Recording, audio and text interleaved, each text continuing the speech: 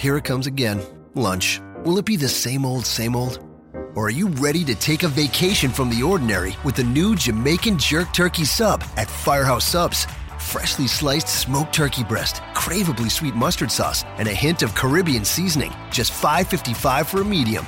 Save time. Order the new Jamaican Jerk Turkey Sub on the Firehouse Subs app.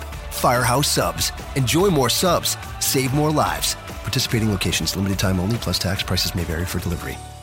Robin McCarran. And then 2 weeks after that, we got Money in the Bank. And then 2 weeks after that, we got Starrcade. And then 2 weeks after that, we got Halloween Havoc. Jeff Hawkins. I'm Dana Brooke. You're listening to Shake Them Ropes with Robin McCarran and Jeff Hawkins. Destination America has canceled TNA.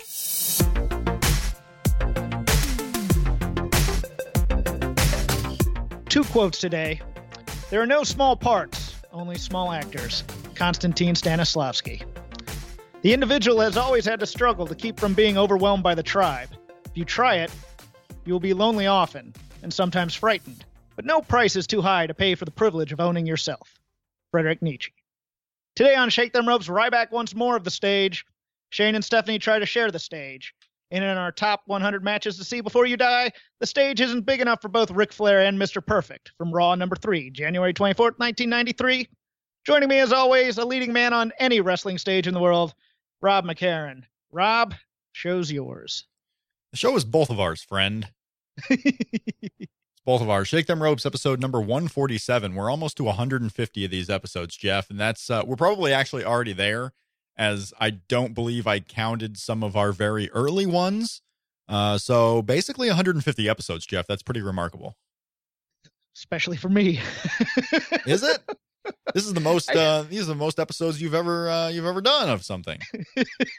Well, it's not just that. It's that WWE has maintained my interest. That I haven't been fired for saying something dumb. That people actually compliment me. That I haven't gotten down on myself. That that you haven't just gone on to just do New Japan stuff or something else. So yeah, no, it's been a lot of fun so far. Oh, WWE is my home. It will always be. Oh, yes. You can enjoy New Japan and still enjoy WWE better. There's not one or the other. That's what I've found out. You can enjoy this. You can enjoy New Japan for its thing. You can enjoy Ring of Honor for its thing. You can enjoy WWE for its thing. But my home is WWE. And I don't see that. I am a man without a country. You're a man. Oh, no. I don't have a home, Rob. You're just a worldwide traveler. That's all. Okay. I'll take that. Will you? I pick and choose. It's like a buffet. I pick what I want and then I nibble. It's like a buffet. Yes, a wrestling buffet. It really can be. It really can be a wrestling buffet. That you can do that. That's perfectly acceptable.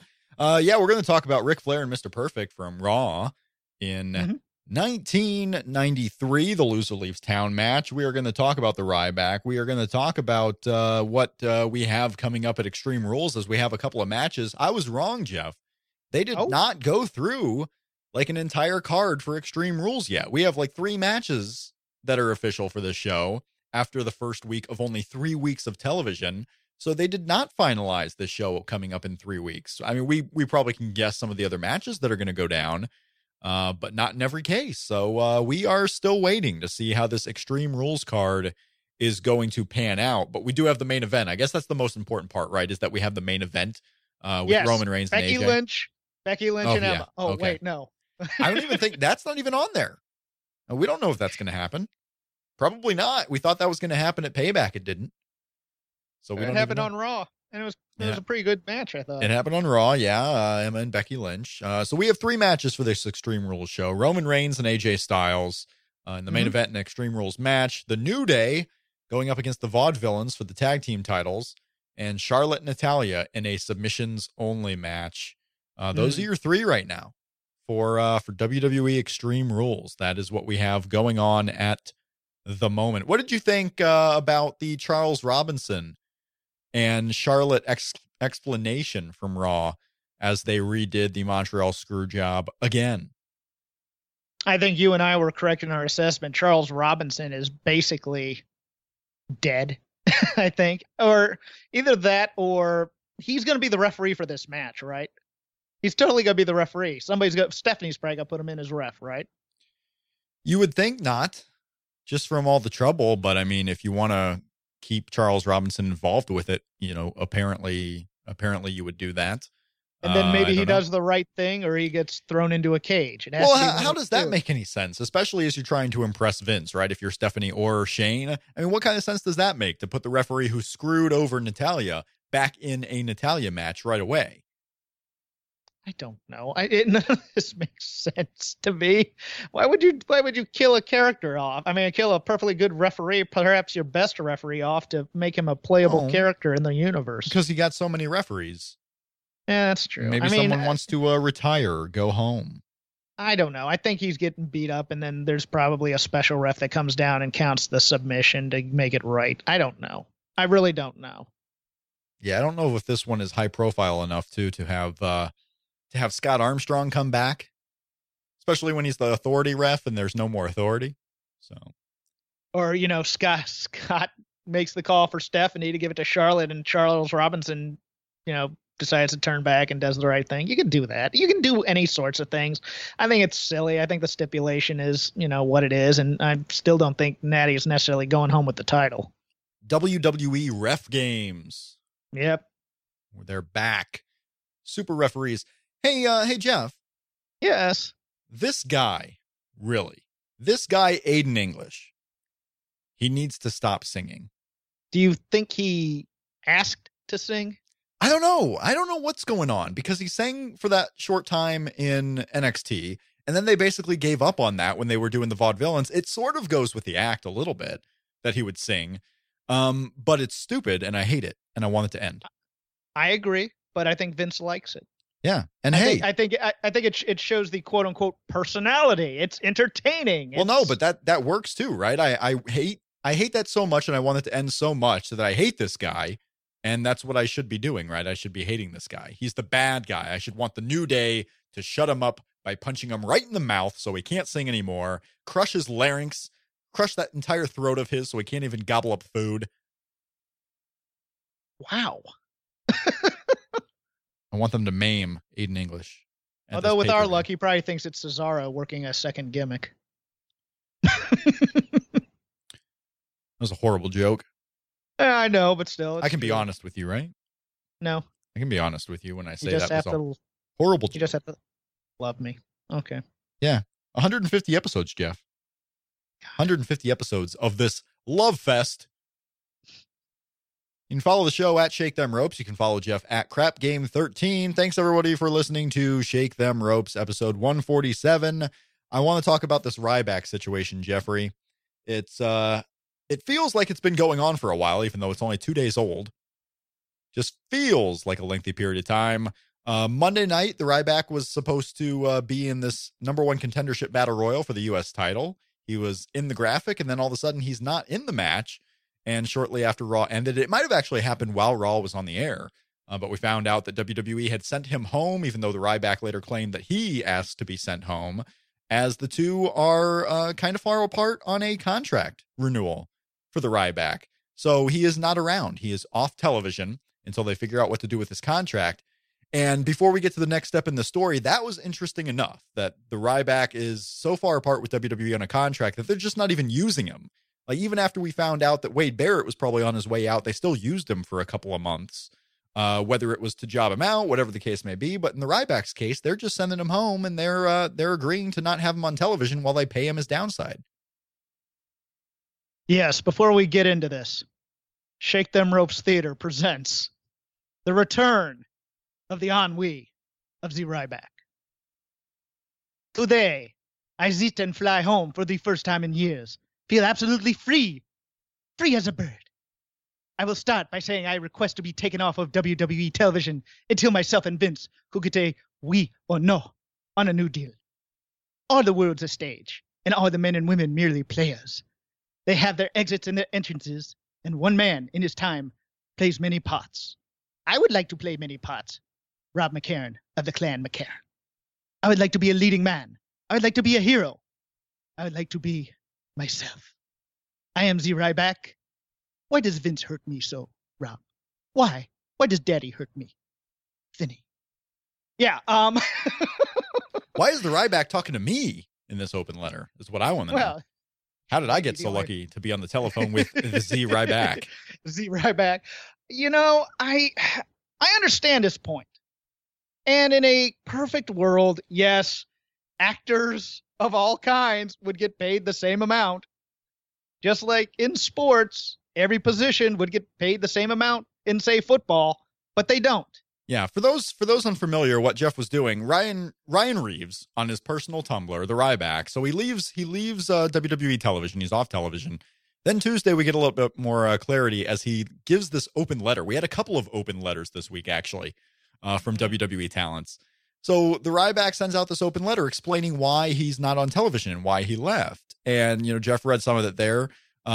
Important part of that is, why is a guy, and this is coming from the Ryback, why is it that a guy who is told he is going to go out there and lose and does everything he is told to do, why is he paid not only less, but much less than the said winner over a period of time? Every single performer for WWE sacrifices the same amount of time from home and their families, and every single man or woman goes out and does what they are told. So his point is, why are winners paid more than losers, especially as those losers face lowering value and so forth? Rob, he's got to go to the pay window, daddy. Yeah, and what's interesting is in this statement, which we'll tweet out at Shake Them Ropes. So if you actually haven't seen it, you can go to at Shake Them Ropes, our Twitter page, and look at the statement. But yeah, he said in the same statement that he was leaving television not because of any type of money issue, even though this entire thing seems to be a money issue, unless he's just wanting us to believe he's fighting for others and not so much himself only. But he's talking about how this fight isn't over money or a personal bus or anything like that. That's a matter of respect. Yeah, it was settled over. It comes down to a problem he has with wrestling in general. So it basically comes off like he's trying to fight for others and fight for the entire system. He's going the freedom fighter route here, and he's off of television. So his point is, why are losers paid less than winners? They're all doing the same job. The wrestling is predetermined. So why are winners being paid like actual winners, as if this was a real sporting contest? That's basically his thing. He mentions merch, how the winners, because they're winning, get more merchandise opportunities and the losers get less. The losers do all their losing, make less money, and then get thrown to the curb, while the winners become stars based on that winning and get long-term deals and are around for so long. It's the opposite of economics, right? Where you're going to be paid what you're felt you're worth. If Vince McMahon's deciding who they want to pay, all things being equal, I don't know if he's going to be paying everyone the equal amount. You want to pay who the stars are, who you feel is more valuable to your company. And that's an interesting development here, because it sounds like the Ryback is fighting against the system. At least he wants us to believe he's not fighting over his personal money, because as he says in the statement, is his money issue has already been settled. Like he has an agreement on money. At the same time, in the statement, he talks about how his value has been less and less over years because of all his losing. So a very interesting statement that came out Tuesday. And there's even more to this story, but your reaction to this point, the point that Ryback is making about losers, say Tyler Breeze making the same amount of money as Randy Orton. Well, look at it from an entertainment perspective and not a sports perspective necessarily. Co-stars don't get paid as much as the marquee guys. Background players don't get paid as much as guest stars. I'm sorry, that's the way it works. It's a nice, natural way to feel that, it'd be great if we all could get along and get paid the same in every industry there is. But the fact is, there are some people worth more than others. And yes, Vince McMahon controls that in some way. And it's up to you to convince him that your brand is worth pushing on his brand, because his brand is now the real brand, the only brand with money. The irony here is that everything you're told to do in this company, it would seem, is the wrong thing to do. Work hard, keep your nose to the grindstone, and you know what? Then they'll notice your talent, and your talent will shine through. If you acted more like the independent contractor you say you are, as opposed to an employee, you'd probably get respect, even though he'd grumble about it. It's still something else to conquer so he can win. Now, in order to do that, of course, you have to be willing to lose stuff, and you have to also be willing to negotiate more, and you have to be able to, say, bring an agent in to help negotiate a better contract. You have to do all these things that you're told you shouldn't be doing because you're rocking the boat. It's a very catch-22 type of situation. You know, it would be nice if everybody got the same chances, but we don't. It's a cosmetic industry. Guys who don't look like Ryback don't get as many chances, and they have to lose, and some of them are happy to get a job. Some of them are happy to be there and have a job and to do the job, so to speak. But this is the brave new world of wrestling we live in, where the brand is more important than stars, so to speak. But you have to make yourself a star. The brand's not going to do it for you. You have to prove to the brand that you are star quality and you are worthy of that. And in order to do that, you're going to have to ruffle some feathers. So whereas when I was a kid and you'd hear about these types of things, you'd yell, well, why doesn't he just, well, he's hurting us and hurting wrestling. Why doesn't he? No, stand up for yourself. I'm fine with him doing this, but there's a cost to be had and there's a risk inherent in it. And if you say, if you feel you have this star aura, then do things to protect said star aura. Say no to a storyline occasionally, which he says he never did. Ask what is the long-term plan of my character here, which it appears he didn't do. He was happy to have this job, and he was happy to get paid at the time. The other part of this is that entertainment and sports as businesses are not they're not nostalgic. They're based on your future earnings potential, and that is what you are paid in the next contract. You are always working for your next contract. You are not working for what you are doing right now. You are working for a what have you done for me lately kind of thing. And while Kane and The Big Show are legacies and they get paid very, very, very well, they are still considered attractions on the television show. That is why they get paid so much. They are not getting paid so much because of loyalty. They are paid so much because they serve a purpose. Now, if Ryback wants to fit himself into that kind of purpose, then he should probably carry himself as such. But on the whole, I have no problem with his methods, and his philosophy is nice. It's just not realistic in any kind of working industry. It's not realistic. And imagine if you're a guy like Randy Orton and John Cena, your perspective is likely going to be different because you started out, especially John Cena. John Cena basically started out under where the Ryback was when Ryback started out. Ryback was pushed as this big monster and has probably decreased his level since his big push at the beginning, whereas John Cena worked from being an undercard guy to a mid-card guy and now to the top guy in the company. So it's a mixture of, the hard work that you put in, the fact that you have to get an audience to respond to you. And this is a charismatic business. This is performance. Getting the audience to respond to you is going to be everything. Well, let me back. Every guy who has broken out has done something on their own to break out. Mm-hmm. Cena, just happened to be rapping one day on the bus and caught someone's eye. Steve Austin had the Austin 316 promo, which was off the cuff. The Rock had his asked for 2 minutes and don't interrupt me and just let me be who I am. You have to be able to take the risk that someone's going to say no, or you might get fired, or you might flop spectacularly, or you can just go along and take what they give you. CM Punk in his documentary was kind of that way, being, floundering around in the lower card, and Steve Austin had to fight for not only being a heel, but for pushing for ideas and getting pushback from Vince McMahon to get those ideas out there and allowed him to become a bigger star. I just wonder, and I mean, it's not going to happen. You're not going to have WWE, paying everyone the same amount, even if, an interesting thought was a couple of people were bringing up, well, pay everyone the same downside and then let merchandise be like a bonus. Let what they can control be their bonus. If someone gets the crowd to respond to them, if John Cena is going to sell more shirts, let the John Cena merchandise money be his bonus, but they should all get the same like downside guarantee or yearly salary or whatever the case may be. No, why? If John Cena's been a proven commodity for all these years, why should he get the same downside as a first-year guy coming up to the main roster? Yeah, well, that's why, and maybe you do it based on like years of service, I guess. I mean, it's not going to happen. I'm just thinking in Ryback's world, what would you do if Ryback, say, was there for 7 years? And just obviously this isn't a true example, but say Randy Orton had only been there for 7 years. give Randy Orton the same downside as the Ryback, but a bigger downside than someone who's only been on the main roster for, say, a year. Everyone based on year of service, that's what they're getting paid. But it's all equal. In his world, he wants it to be equal.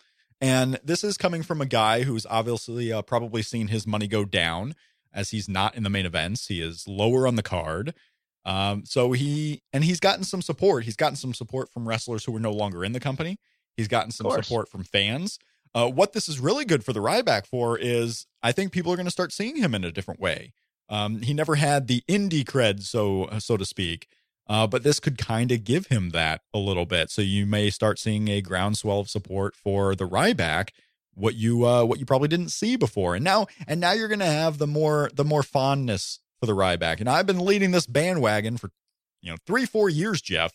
And now I think more people are going to jump on it, not because of anything the Ryback has done in the ring, but for this open letter. What I want to ask you though, and, the answer is obvious. The answer is completely obvious to me. But say you started from a blank slate. In Ryback's world, pay everyone the same because they're all doing the same job.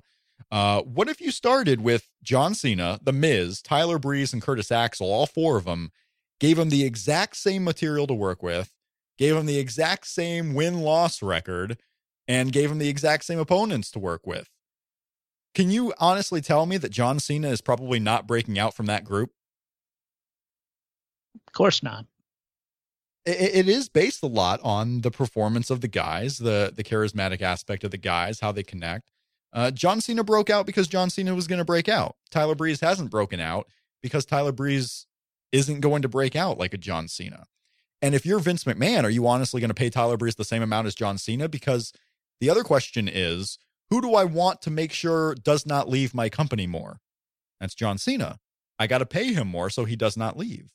Well, I think there's also a Malcolm Gladwell outliers aspect to it as well, because while John Cena probably has the most innate big match talent of those four that you listed, he's also been given those opportunities. So if you started with a blank slate, he'd already know what to do.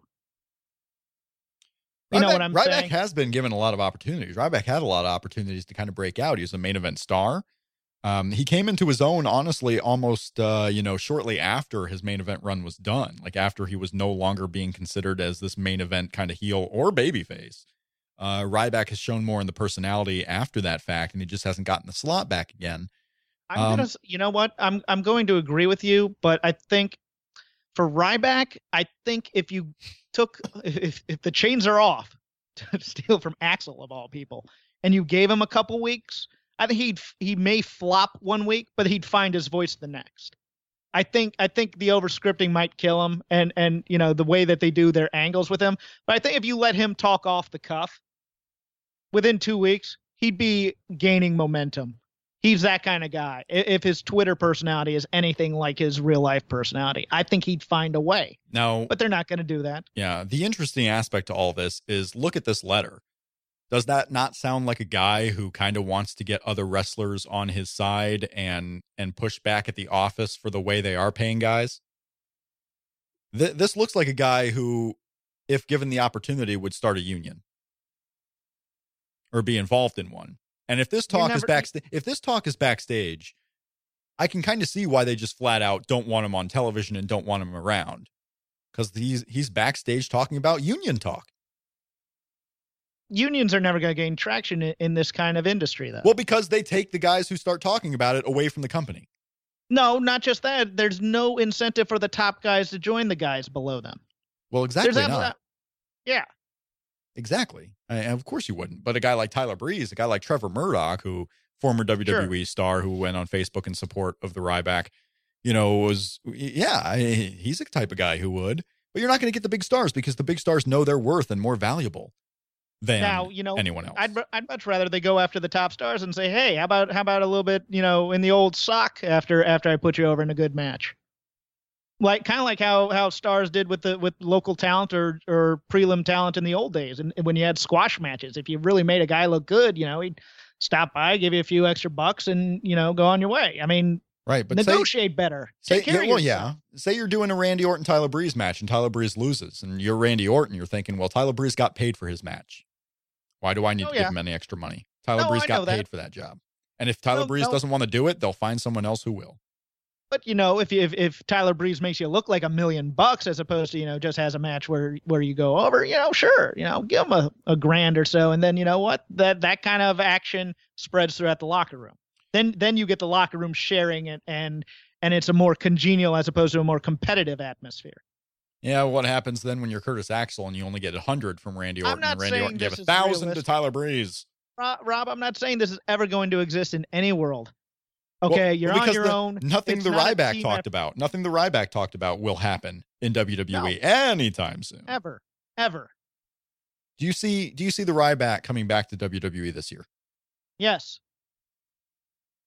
I do. I think Vince will see this as initiative, and he'll grumble a bit, and we may have a few more injuries, and eventually Ryback will come back. Or you know what? If Ryback goes elsewhere and has a run, then he becomes a Luke Gallows type who gets brought back anyways because he's a hot commodity elsewhere.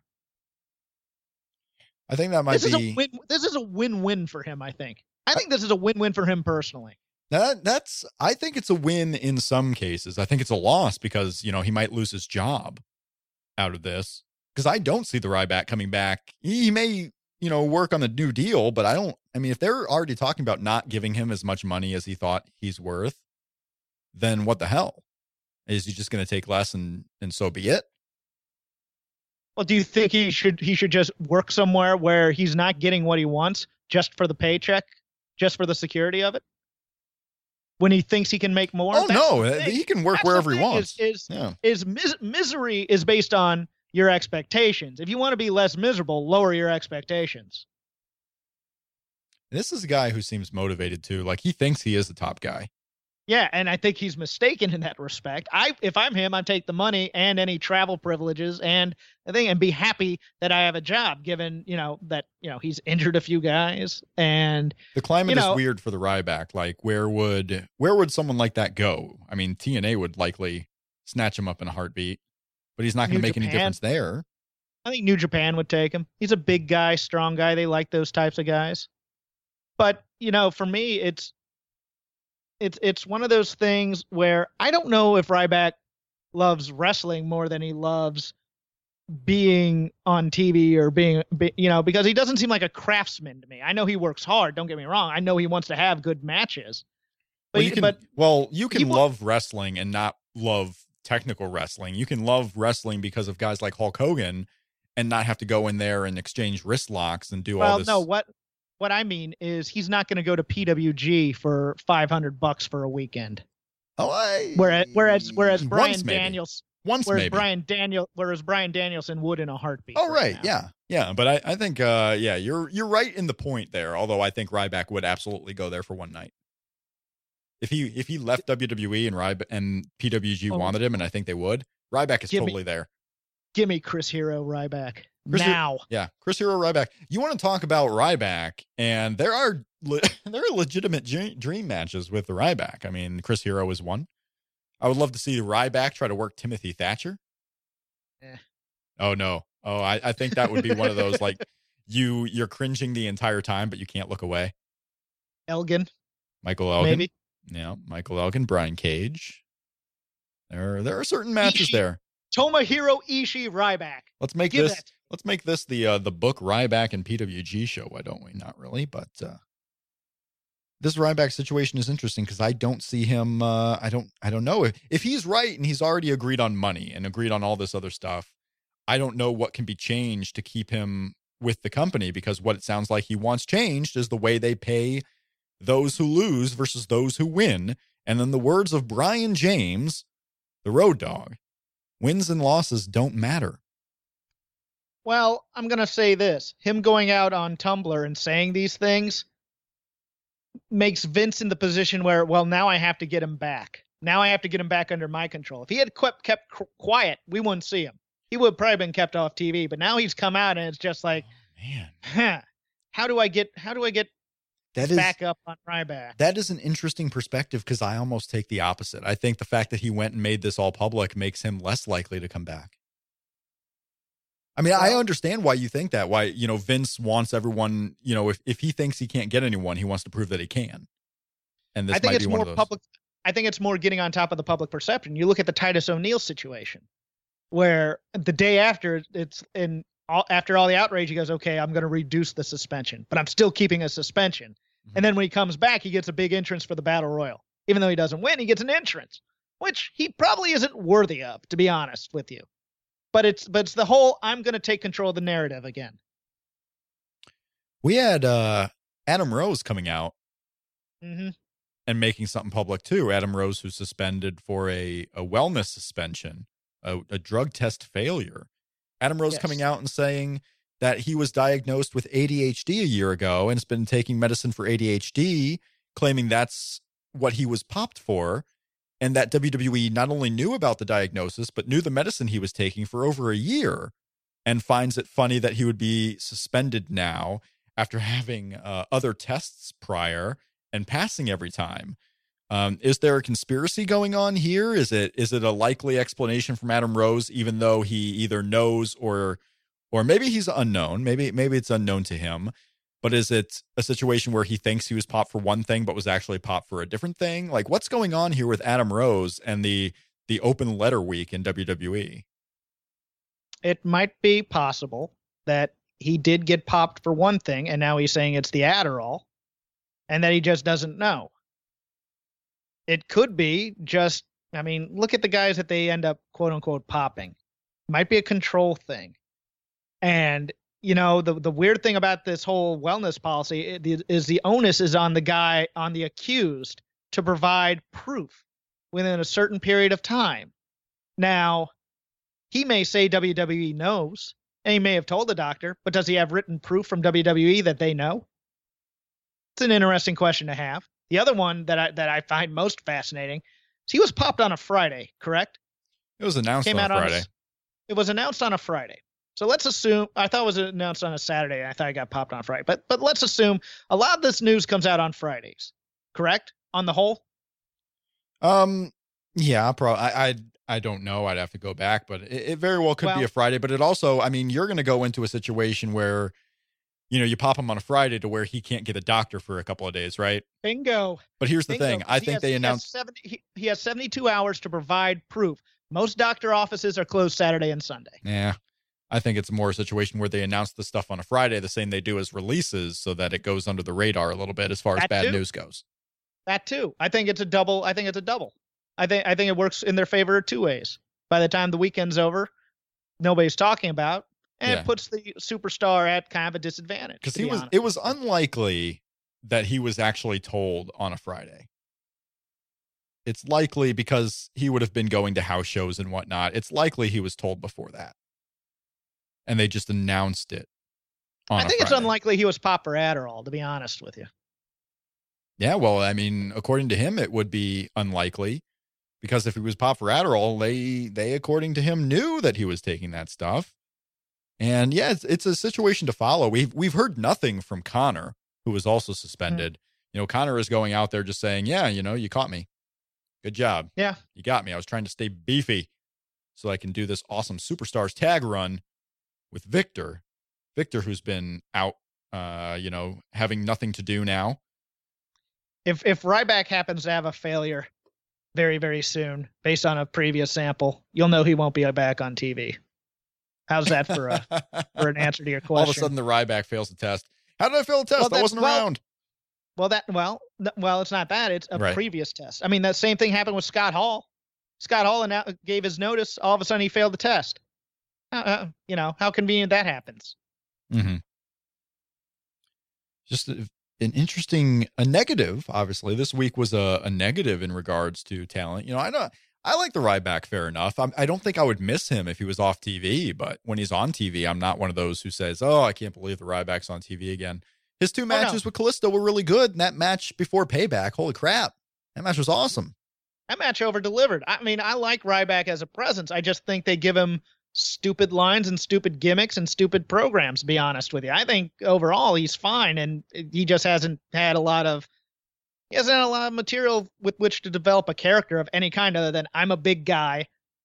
You know, I have catchphrases. Mm-hmm. And that's about it. I mean, I'd rather watch a Ryback match than a Sheamus match, to be perfectly honest with you. Yeah, no, I would too. unless it was Ryback versus Sheamus. then no thank you whatsoever. I mean, but they don't give people that kind of artistic freedom to then do it. I mean, the show is over scripted. It has your time cues. You're doing promos that are a disadvantage to having emotional engagement with the audience. I mean, there's a bevy of things that they could do to help individual performers, and they don't, because they have a style. People like the style. It's like McDonald's. It's like Tanahashi said. It's a lot like McDonald's. You know the product you're going to get, and wherever you go, you're going to get the same thing. It's surprising to me, and maybe it shouldn't be, but it's surprising to me right now. The main event picture in WWE involves AJ Styles, Carl Anderson, and Luke Gallows. These are the main eventers on WWE television and pay-per-views, along with Roman Reigns. This is pretty cool that they are still in the title picture. What I'm interested to see is in 3 weeks, maybe 4 weeks, John Cena comes back. And we're still awaiting the return of Randy Orton. We're still awaiting the return of Seth Rollins, and those probably aren't too far away. And then you got Brock Lesnar, who might be back as the push towards SummerSlam goes. Are we in an interesting bubble right now with Anderson and Gallows to the point where they're main eventers now, but come SummerSlam, who knows if they even have a match on the show? I don't think they'll go that far, because I don't think John Cena is immediately getting back into the main event picture. I think they're gonna keep him off of there and put him in either U.S. title or IC title program with those guys to keep him away from Roman Reigns.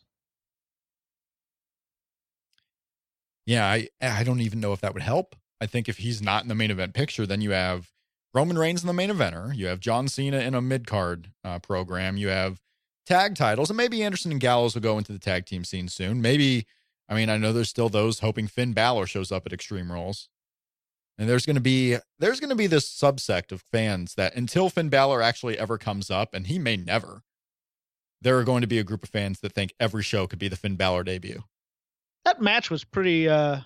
The 6-man this week. I thought AJ was really good in it. I thought Roman Reigns' heelish tendencies were pretty good in it. I thought the very ending sequence, the way that it was all laid out, and the way that we finally had Roman Reigns and AJ at the end there, with Roman being the one left in with AJ unprotected.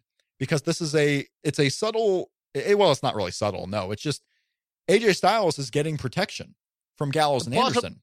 The plausible deniability of him putting down the chair because he didn't want to use it and then getting hit. And Roman Reigns doesn't see that. Then he gets hit. And he's like, well, fuck you guys. I'm going to hit you back with this chair. And Roman Reigns is sitting there thinking, what the fuck? You're taking out my cousins with this chair. I'm going to beat you to shit. And it's such a weird dynamic because you have AJ Styles who didn't want to use the chair until he absolutely had to. Babyface. You had the Usos using the chair when they didn't have to. Heels. You have Roman Reigns hitting the spear on AJ Styles where he's unsuspecting because AJ was the one who was about to beat him up. So kind of Roman Reigns tweener right there a little bit. But you have this babyface challenger for the championship getting protection from these two big guys, which it's just all such a weird dynamic because there's no one you can actually slot in any particular heel babyface role. Everything is iffy. It's quite a cool dynamic, and also Rob, I love that. You got to put $1 in the swear jar. Yeah, I got it. I got okay, my cool. Swear jar right now contains $2. No, but I like the back and forth. I mean, it's a little bit of a. It's going to be a hard line to toe for the next 3 weeks necessarily, because we've already been playing up the mystery for the previous 3 weeks. But I liked the way this match towed the line.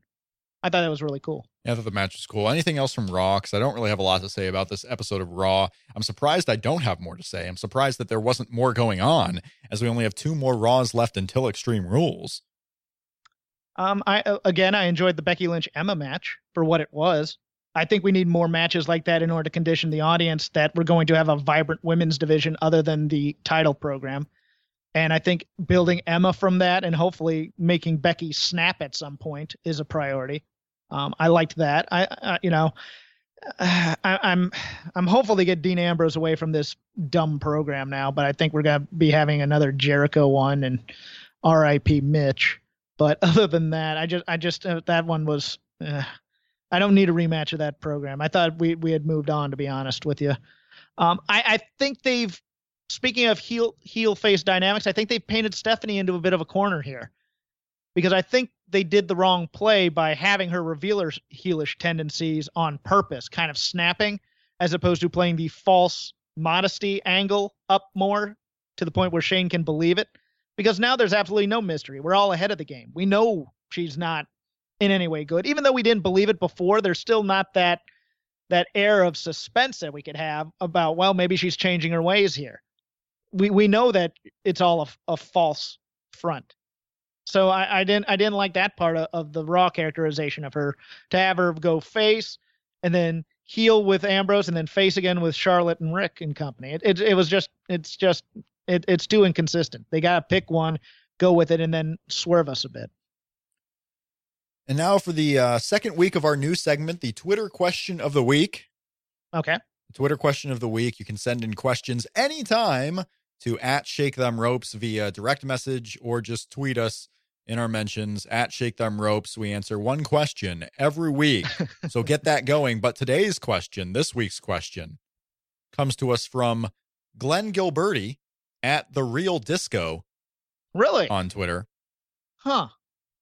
Can you imagine a football game where they go to commercial in the middle of a drive, or a boxing match with a commercial during a round? There is no respect being given to a fan that wants to suspend disbelief. How could you if they treat matches like that?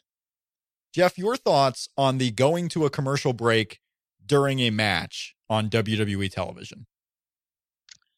I don't like it the way they do it. You can do it. It's just like, here comes my old school thinking.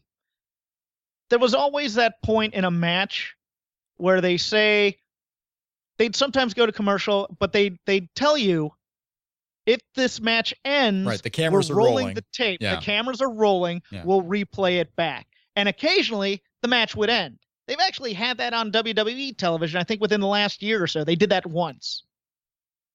But overall, I mean, it's a little bit different with real sports because you have designated play breaks. You have designated times on the clock when you go to commercial, as opposed to wrestling, which just someone grabs a headlock and then we come back and all of a sudden we go to it. So I think the way they do it needs to be switched up a bit, and that would help freshen up things. I don't think the comparison is valid to make it towards sports. Now, I get what Disco Inferno is saying. He's looking at it from a fan's perspective. Yes. Like, why they are showing me a lack of, respect. I'm watching this match. I'm suspending disbelief. This match can end at any time. Well, if you go to a commercial, I know that, hey, the match isn't going to end right now. I've just taken out of it. Now you're throwing it in my face that it's fake and it's not real. And I may not get into the rest of the match because, even though I know wrestling is predetermined, I'm involved. I'm interested in this particular match.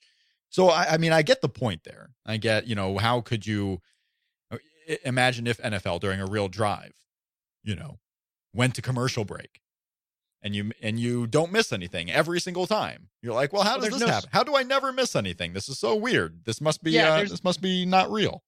There's no sense of urgency in going to the commercial break. There's no, I mean, Cole just says it, matter of factly, up and we'll be back.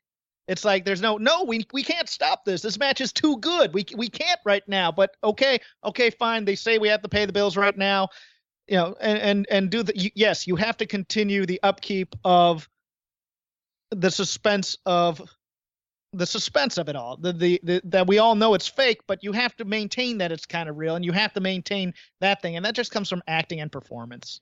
Yeah, and that's why I would think, comparing it to sports isn't the most valid comparison. Comparing it to a television show, a drama, is more apt because dramas go to commercial at the height of suspense every time. Right. I mean, always. You have three beats, and like say in a sitcom, your commercial break comes in at the quote unquote dark moment. I think they call it the down moment. I forgot from my class what they call it, but it's a point where the problem presents itself, and then the second act, it's going to be resolved. Yeah, because that's an issue with advertising. You want the most amount of people to stay tuned to that channel while the ad goes on. And more people will likely stay tuned to that channel if it's in between a match that they want to see a conclusion to, rather than in between matches where nothing is at the most importance when you return. When you return, something's going to start, but nothing's going to end. Whereas if you're watching in between a match, when it comes back on, something may end right then. So you have to make sure that you're still watching that channel. And they do that so most people are watching the ads, so that, revenue, or these ad buyers are making sure that they are getting the most eyeballs so that you can increase ad revenue on your television show. So I get why WWE does it. I just don't like the comparison to sports on that, because I don't think it's the same exact thing. From a viewer's perspective, it's more similar, obviously. But overall, I just don't like that particular comparison to there. I think it has to be used judiciously in the middle of matches. I don't mind. I get your point, but I kind of disagree with it at the same time. You need, for a 3-hour show especially, you need those natural breaks where you can just go to the restroom and not worry you're going to miss something 30 seconds after. Yeah, I'm not saying go to a commercial every single match, but if you got a main event in there and it's going to go 20 minutes, why not take a commercial break in between? Because that's better than doing it before the match. It's better than doing it before other segments. I think going to the commercial break in the main event is going to keep the most people staying tuned to that channel and not flipping around. The answer to all of wrestling's problems is defy our expectations once, and then you'll have the suspense back. Yeah, they probably could do that more. Maybe not in main events, obviously, but other shows, other matches. If you go to commercial break, end the match during the commercial break and say, hey, you got to stick around because these things happen. This is why, we keep the cameras rolling, like you mentioned. Mm-hmm. And if you're going to treat it like sport, occasionally have a, quick knockout win or something to that effect. I mean, that would help too, those types of things. And then you could go to an ad break or something. I don't know. But there are things you can do, but they won't. So this week's match in our top 100 matches to watch before you die on WWE Network is match number, 36, I believe. 36. Match number 36 on our countdown. We are getting closer and closer to the finish line, Jeffrey. And speaking of finish lines, this was the end of the road for Ric Flair's WWF run in the early 90s. Ric Flair and Mr. Perfect, Loser Leaves Town, from Raw, taped on January 18th. It aired on January 25th, 1993, the night after the Royal Rumble. Ric Flair, Mr. Perfect, the main event of Raw. And as I went into the network to watch this show, it is Raw number 3, episode number 3 of WWE Raw from January 25th, 1993. As the show opens up, the night after the Royal Rumble, what is it? It is, we are waiting for the entrance to the arena of the Repo Man. The Repo Man. To set up the big Repo Man, Macho Man battle as the opener of WWF Raw. And why are we waiting for that? What is the crux of this angle? I have no idea. The Repo Man has stolen Macho Man's hat. Oh my gosh.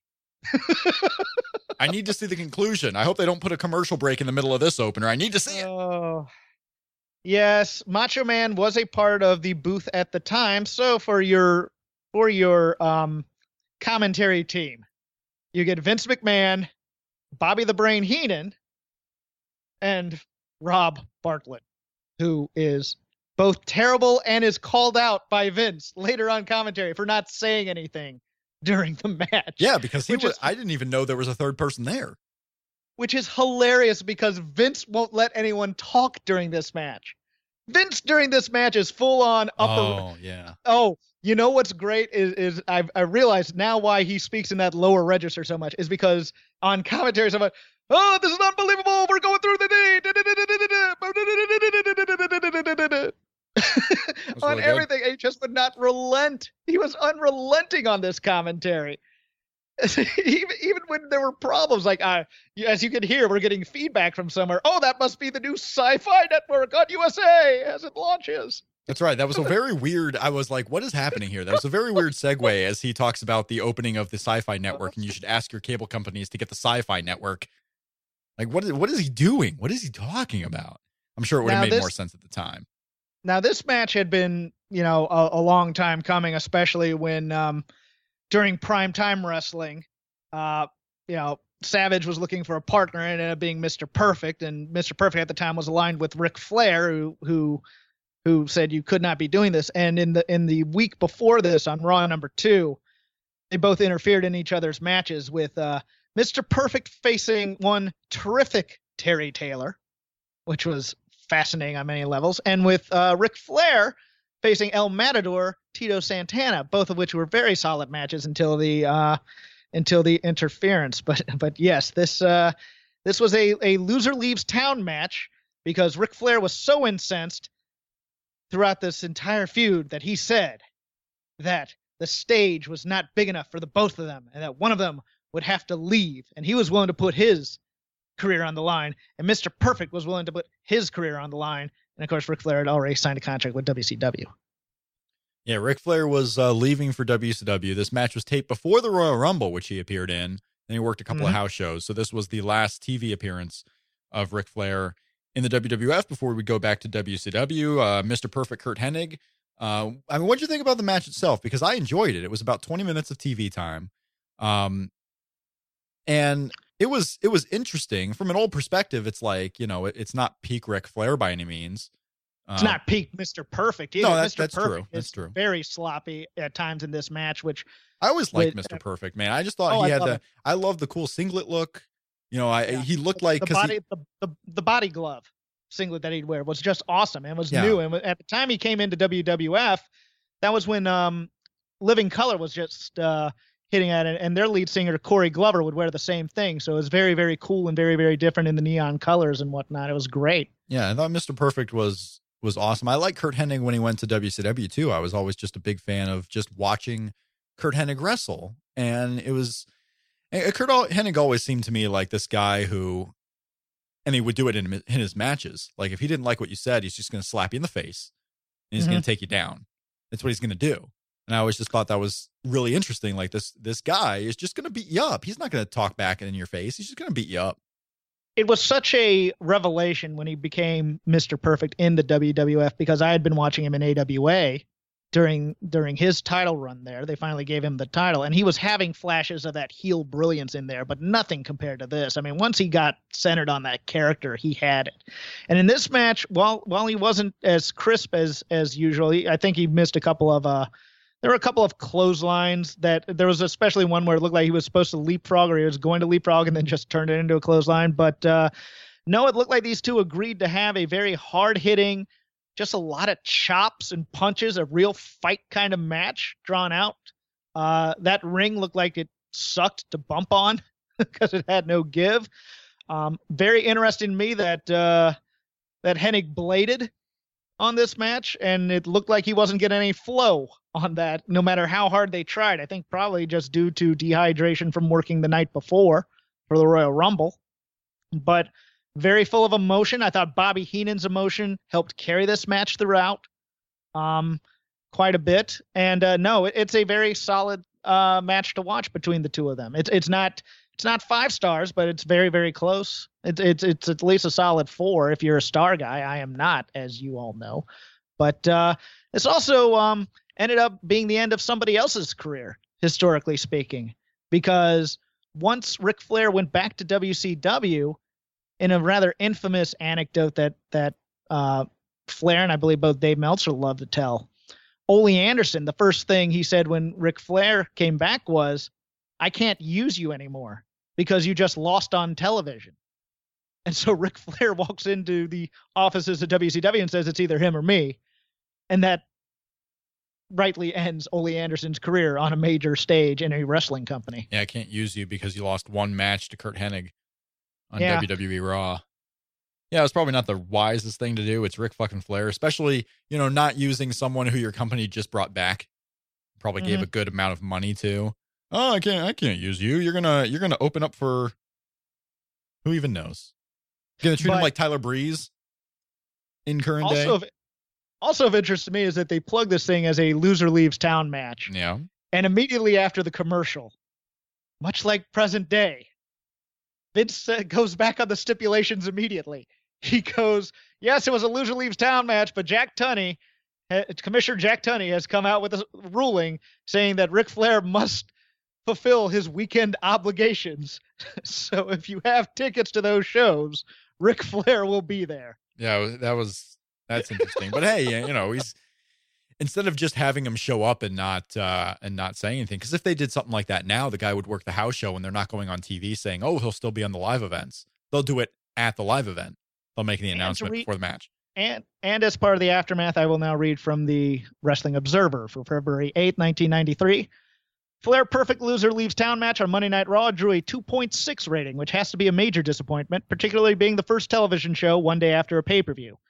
The rating dropped from the 2.8 that Flair Santana drew the previous week, and it was a hot show with a great build-up for the following week.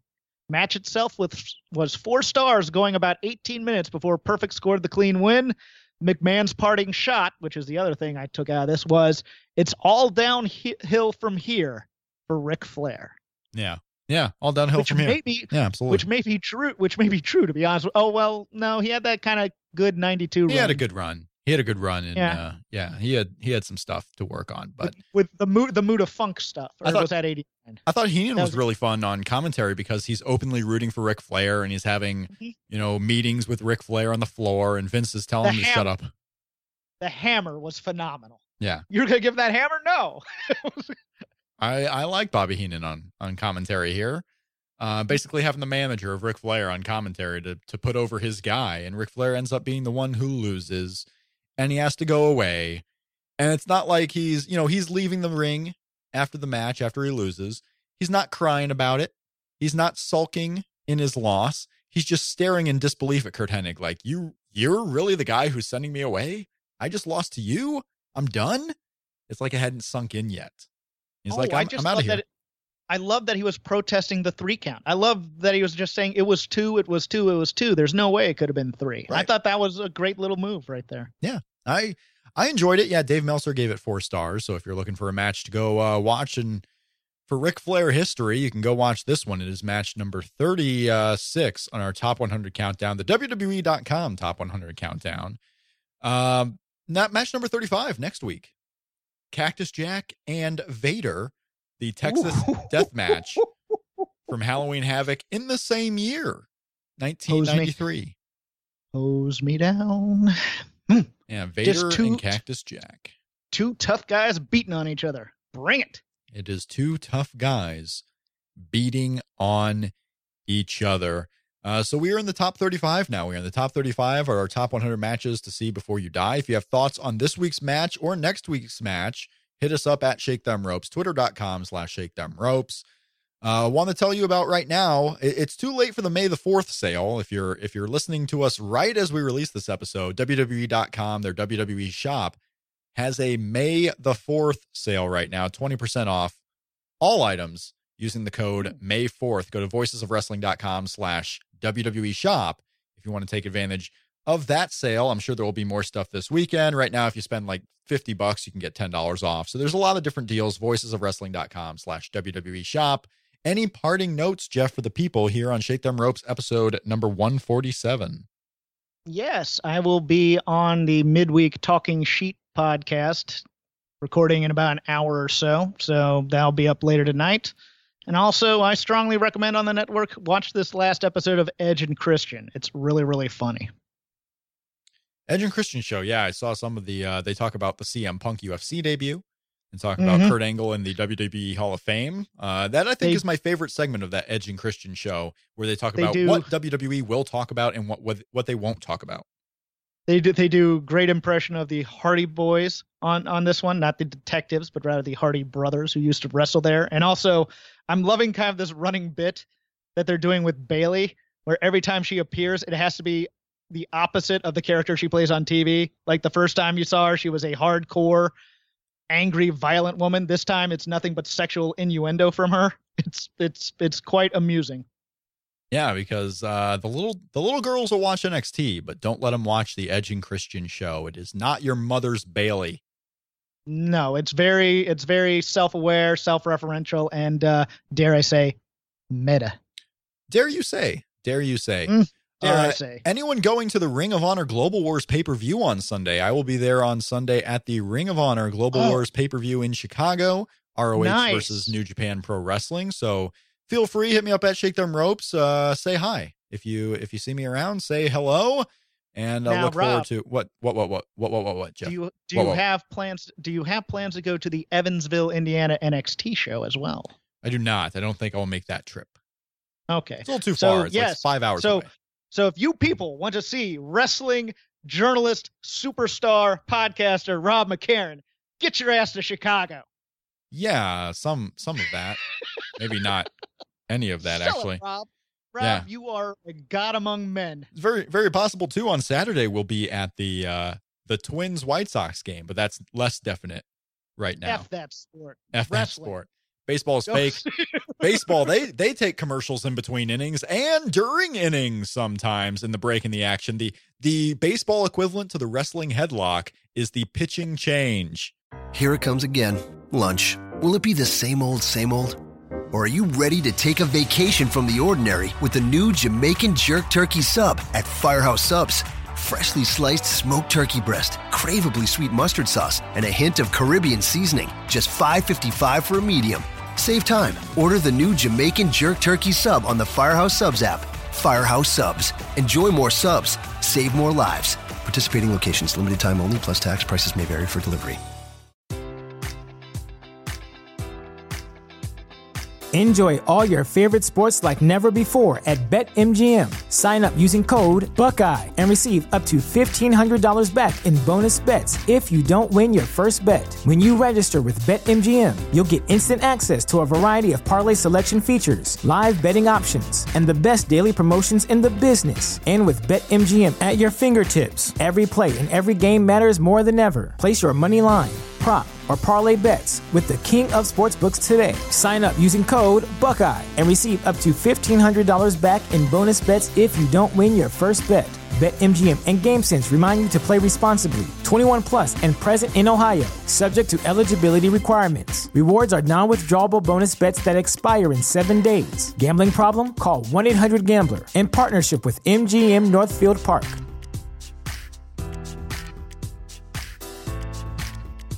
Support for this podcast and the following message come from Corient. Corient provides wealth management services centered around you. They focus on exceeding your expectations and simplifying your life. Corient has been helping high achievers just like you enjoy their lives more fully, preserve their wealth, and provide for the people, causes, and communities they care about. As one of the largest integrated fee-only registered investment advisors in the U.S., Corient has deeply experienced teams in 23 strategic locations. Corient has extensive knowledge spanning the full spectrum of planning, investing, lending, and money management disciplines. Leverage Corient's exclusive network of experts to craft custom solutions designed to help you reach your financial goals, no matter how complex they may be. Real wealth requires real solutions. For more information, connect with a wealth advisor today at Corient.com. That's Corient.com. Corient.com.